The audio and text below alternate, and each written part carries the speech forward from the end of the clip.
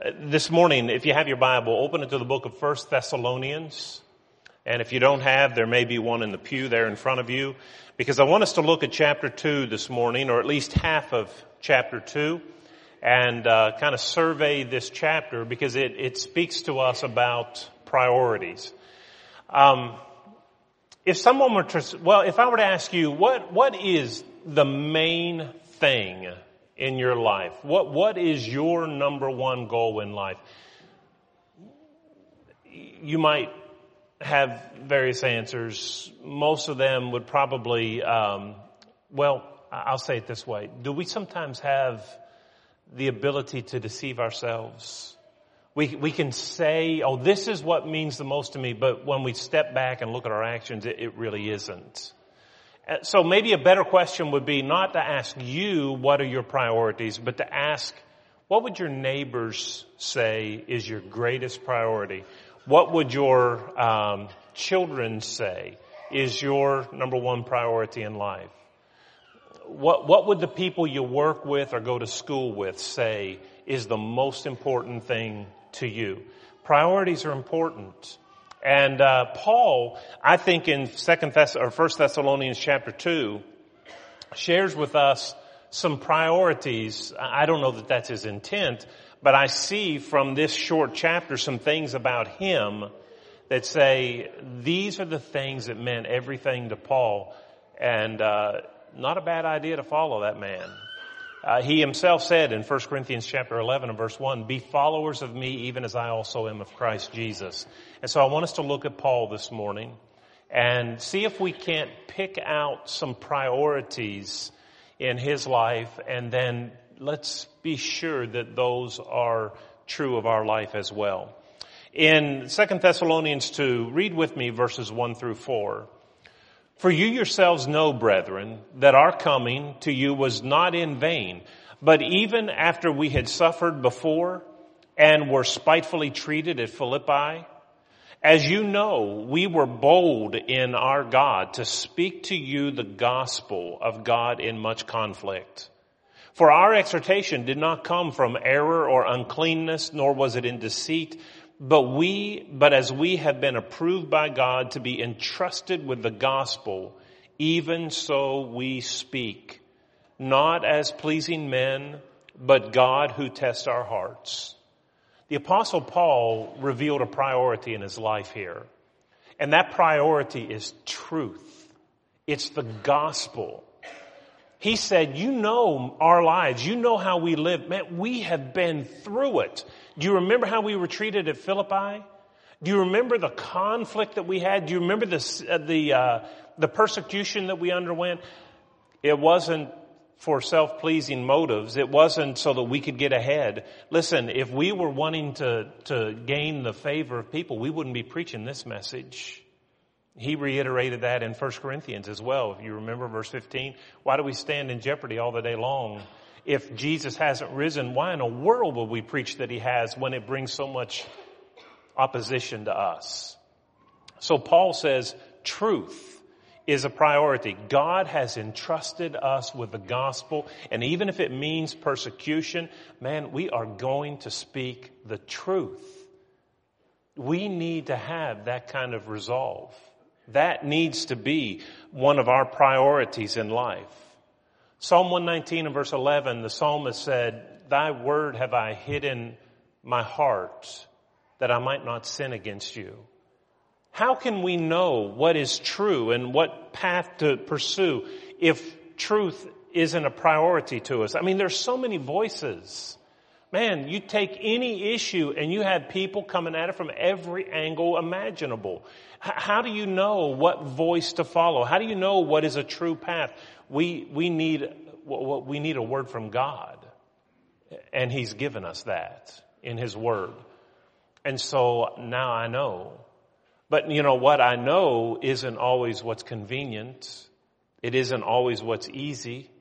It isn't always what's politically correct and what is culturally relevant by our culture as they would see it, but it's true. And I can't let anything else get in the way. Paul said, I'll suffer for this truth. We need to have that goal.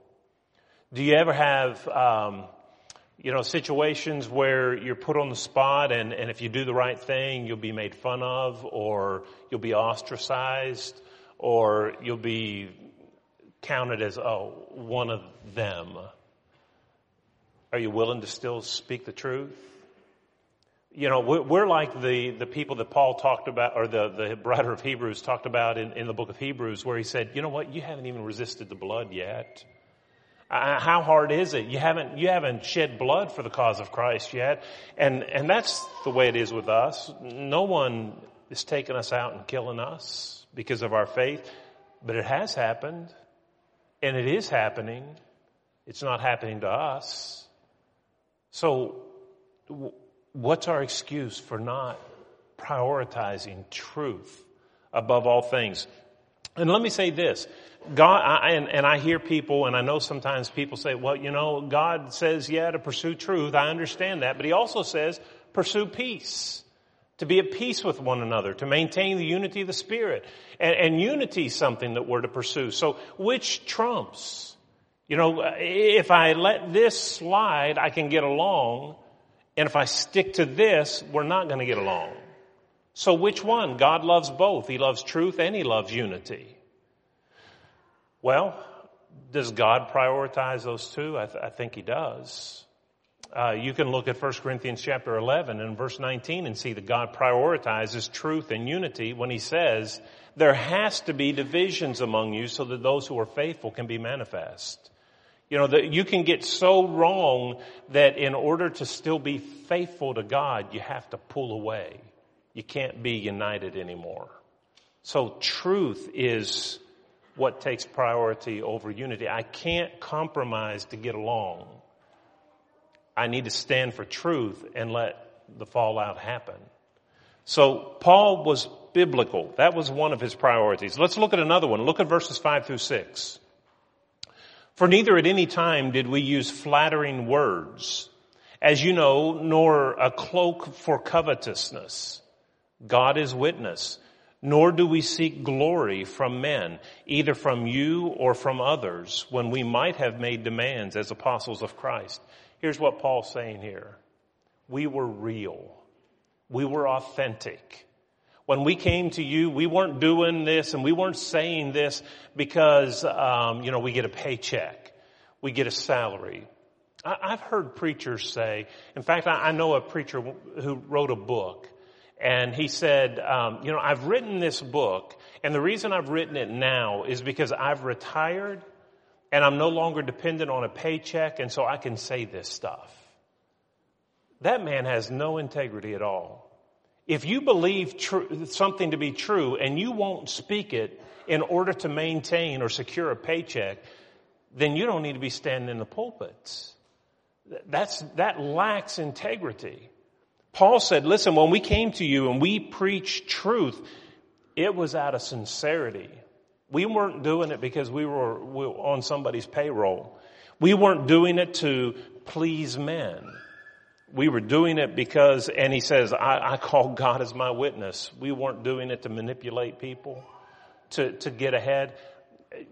People use religion to manipulate people. Happens all the time. People can be dishonest and use godliness, as Paul says in 1 Timothy chapter 5, as a way of gain. That's what they see godliness as. Hey, let's play the game of godliness and we can get ahead. How does that happen in real life? I see the verse, but give me a concrete, where and when does that ever happen? This last week, and nearly every week, somebody will come by saying, I want help, but they come in, bless you, God bless you, and they talk in those terms, and they talk all about religion and all about God and bless you this and bless you that, and that's the kind of language. But when and if you're not able to do and meet their needs and do exactly what they want you to do, boy, that language goes out the window and they start using another kind of language that isn't so pleasant, isn't so kind, and isn't so godly. You see, they were using godliness as a way of gain. They were just pretending to be godly to get ahead. And it's not just situations like that, but listen, I can tell you of preachers who have stolen, and that's what I'll use, stolen money from churches through I'm going to do this. It's not in writing. I can threaten to take the church to court if they don't. And the church not wanting to go to court says, all right, we'll just give it to you. There's stories that can be told. But there are people, Christians, followers of Christ, who use Christianity as a way of gain. That's all it is to them. They manipulate people to their own advantage, as Jude says. And so Paul says, number one, I want to be biblical. And number two, I want to be real. I want to be authentic. I am not playing a game here. And let me say this too, in terms of being authentic. There was a time in my life when I was much younger that I was a good person, but I wasn't fully kicked in. I was going through the motions of religion. I knew the truth, and I knew what I'd been taught, and I knew what my parents were wanting me to do, and I would do it most of the time. But if I could get by with some things, I'd get by with it. If I would, I might watch something I shouldn't have watched, or listen to something in terms of albums or whatever. I might have listened to things that I shouldn't have found entertainment from, I might have pretended to be more holy than I was. I might have not been fully converted. And there was a side of me that, still wanted to laugh at things I really shouldn't be laughing at. And to find pleasure and entertainment in things that the Lord wouldn't find entertainment in. But there came a day when I decided, you know what? I need to be real. I need to be authentic. I can't just play this and then have this kind of a thing over here that I engage in. And I'll tell you, it's liberating to decide you only want one master. I'm not going to serve two anymore. I'm not going to play this game where I have God and most of the outward appearances look this way, but then I have a few friends who know this about me, and they know that's a part of my life too. Be real. Paul said, that's one of my priorities. I want to speak the truth, and I want to be absolutely authentic. And then look at this, verses 7 through 11. But we were gentle among you, just as a nursing mother cherishes her own children. So affectionately longing for you, we were well pleased to impart to you not only the gospel of God, but also our own lives, because you had become dear to us. For you remember, brethren, our labor and toil for laboring night and day, that we might not be a burden to you. We preach to you the gospel of God. You are our witnesses, and God also, how devoutly and justly and blamelessly we behaved ourselves among you who believe. As you know, how we exhorted and comforted and charged every one of you as a father does his own children. Here's a third priority I see from this chapter of Paul. He wanted to speak the truth. He wanted to be authentic as he did it. And he wanted to be gentle and gracious in doing it. He uses two examples here. He says, I wanted to be, and I was like a mother who cherishes her child. We get that imagery. And then he said, oh, not only that, but I wanted to be as a father who treats his children. So he pulls mom and dad into this. Do you know how much mom and dad love their kids? That's how much Paul said, I love you all. I wanted to be gentle among you, verse 7. I wanted to affectionately long for you, verse 8. Do you see those terms? I've worked for you, laboring night and day, so that I wouldn't be a burden to you. He exhorted, he comforted, he charged them as a father would his children. We need to be less abrasive and more gracious in our dealings with people. I know that people can frustrate us, and I know that when we see things that shouldn't be the way they are, sometimes our knee-jerk reaction is to pounce. But what if our first reaction wasn't to pounce, but to save?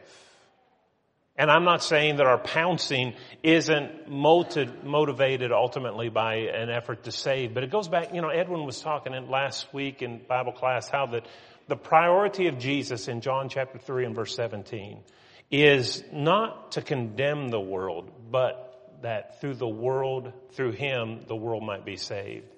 His priority was to save. Doesn't mean he's not going to judge. He will, but his focus is saving. I don't want my focus to be, let me find what's wrong with everything. I want my focus to be to save. And in doing that, I will find things that are wrong, and we will oppose error wherever it raises its head. But to be gracious and kind. Micah chapter 6 and verse 8 says, what does the Lord require? To do justly. Get this. To love, not to practice mercy, to love mercy, and to walk humbly with God. To love mercy. I know God is a God who delights in mercy, Micah chapter 7, verse 18. But can we love mercy? You know what that person did? Why, they deserve, I know what they deserve, but can you love giving them what they don't deserve? That's what the Lord calls us to. To do better than what people deserve. To treat people better than the way they deserve. And that is hard. But that's what Paul was trying to do. They needed correcting, and he was one who did it. He said in verse 11, that's what he did. I wanted to also charge you. I wanted to comfort you. I wanted to exhort you. But there's the idea of being gracious. In James 2 and verse 13, judgment is without mercy to the person who shows no mercy. The greatest gift you can give to yourself is to be gracious and merciful to others, because that's how God's going to treat you. And then look at this final thought from 1 Thessalonians chapter 2. Look at verses 12 through 13. That you would walk worthy of God who calls you in his own kingdom and glory. For this reason, we also thank God without ceasing, because when you received the word of God, which you heard from us, you welcomed it not as the word of men, but as it is in truth, the word of God, which also effectively works in you who believe. Here's, I think, another thing that Paul made as a priority. He wanted to be relevant. What's he going to preach about? Is he going to preach about things far away that never have any impact? Or is he going to talk to them about things that they need to know? Is he going to tell truth to them? There has to be a connection between the way we live and the way we walk, or the way we teach and the way we talk. I'll still get it right here in a minute. The way we walk and the way we talk. How about that? If there's a disconnect there, there's no relevancy in the message. A guy can preach all day long, and if he doesn't live what he preaches, it doesn't connect. You have to be relevant. You have to be authentic. In Romans chapter 2, these Jews, God's people, they could rail on the Gentiles. Man, you see what those guys are doing? And Paul calls them out and says, listen, you're without excuse too, because those things that you're condemning them for doing, you're doing the very same things. How do you expect to have any kind of an audience? And how do you expect to have any kind of integrity and any kind of following? Because you're doing the very thing that they're doing. you have to have a connection between the way you live and what you preach. And that, I believe, is what Paul was saying. We came and we wanted and we lived a worthy walk. Verse 11. You see that? Or verse 12. There's a walk that is worthy of God. So not only did he come preaching, but he engaged in the walk of his message. And that's what we need to do as well. Christianity has to become more than just theological arguments to us. It has to become more than just doctrinal positions. It has to be a way of life. We have to be transformed by the life of that Jesus who lived 2,000 years ago. And each day we ought to be trying to conform ourselves more and more into his image. That needs to be a priority of ours.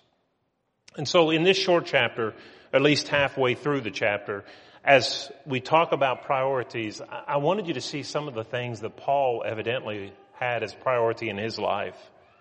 He wanted to be biblical. He wanted to be authentic. He wanted to be gracious. And he wanted to be relevant. Which one of those would you give up on? They're all. That's what ought to be true of all of us. And so as we go out this week and live and interact with people, I hope that they will be able to see, as they look at our lives and as we spend time with them, I would hope that they'll be able to look at our lives and say, if I were to tell you what that person is about, it's really not about money, even though we work together. And it's really not about what they want to do with their lives and their profession someday down the road. That's not what it's about either. I'll tell you what is that person is all about Jesus. He's a follower of Christ. And he lives it. He shows it. It's authentic. It's real. It's all the time. It's not half time.